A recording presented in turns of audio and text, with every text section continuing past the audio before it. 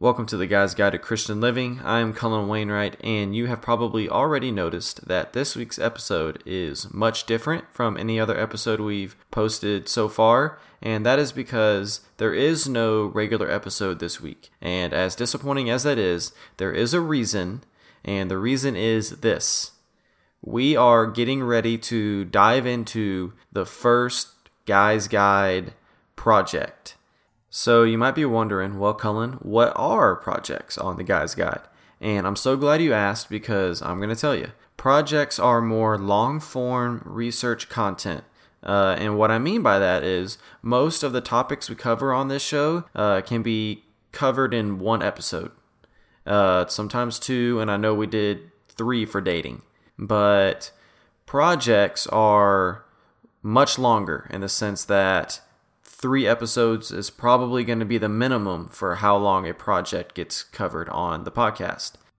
So the first Guy's Guide project is going to be all about the church, and that involves church history, what were the earliest church meetings like, who was involved, and we're going to kind of progress that throughout history, give a bird's eye view of big historical moments in the history of the church, all the way through to the Protestant Reformation and even beyond. And we're going to kind of combine that with the idea of what does it mean to be part of the mystical body of Christ, and how does being a part of Christ's body change how we interact with the global church, and how does that involve denominations, interdenominational relations, and a bunch more. There's a bunch more. I'm just giving a brief summary here.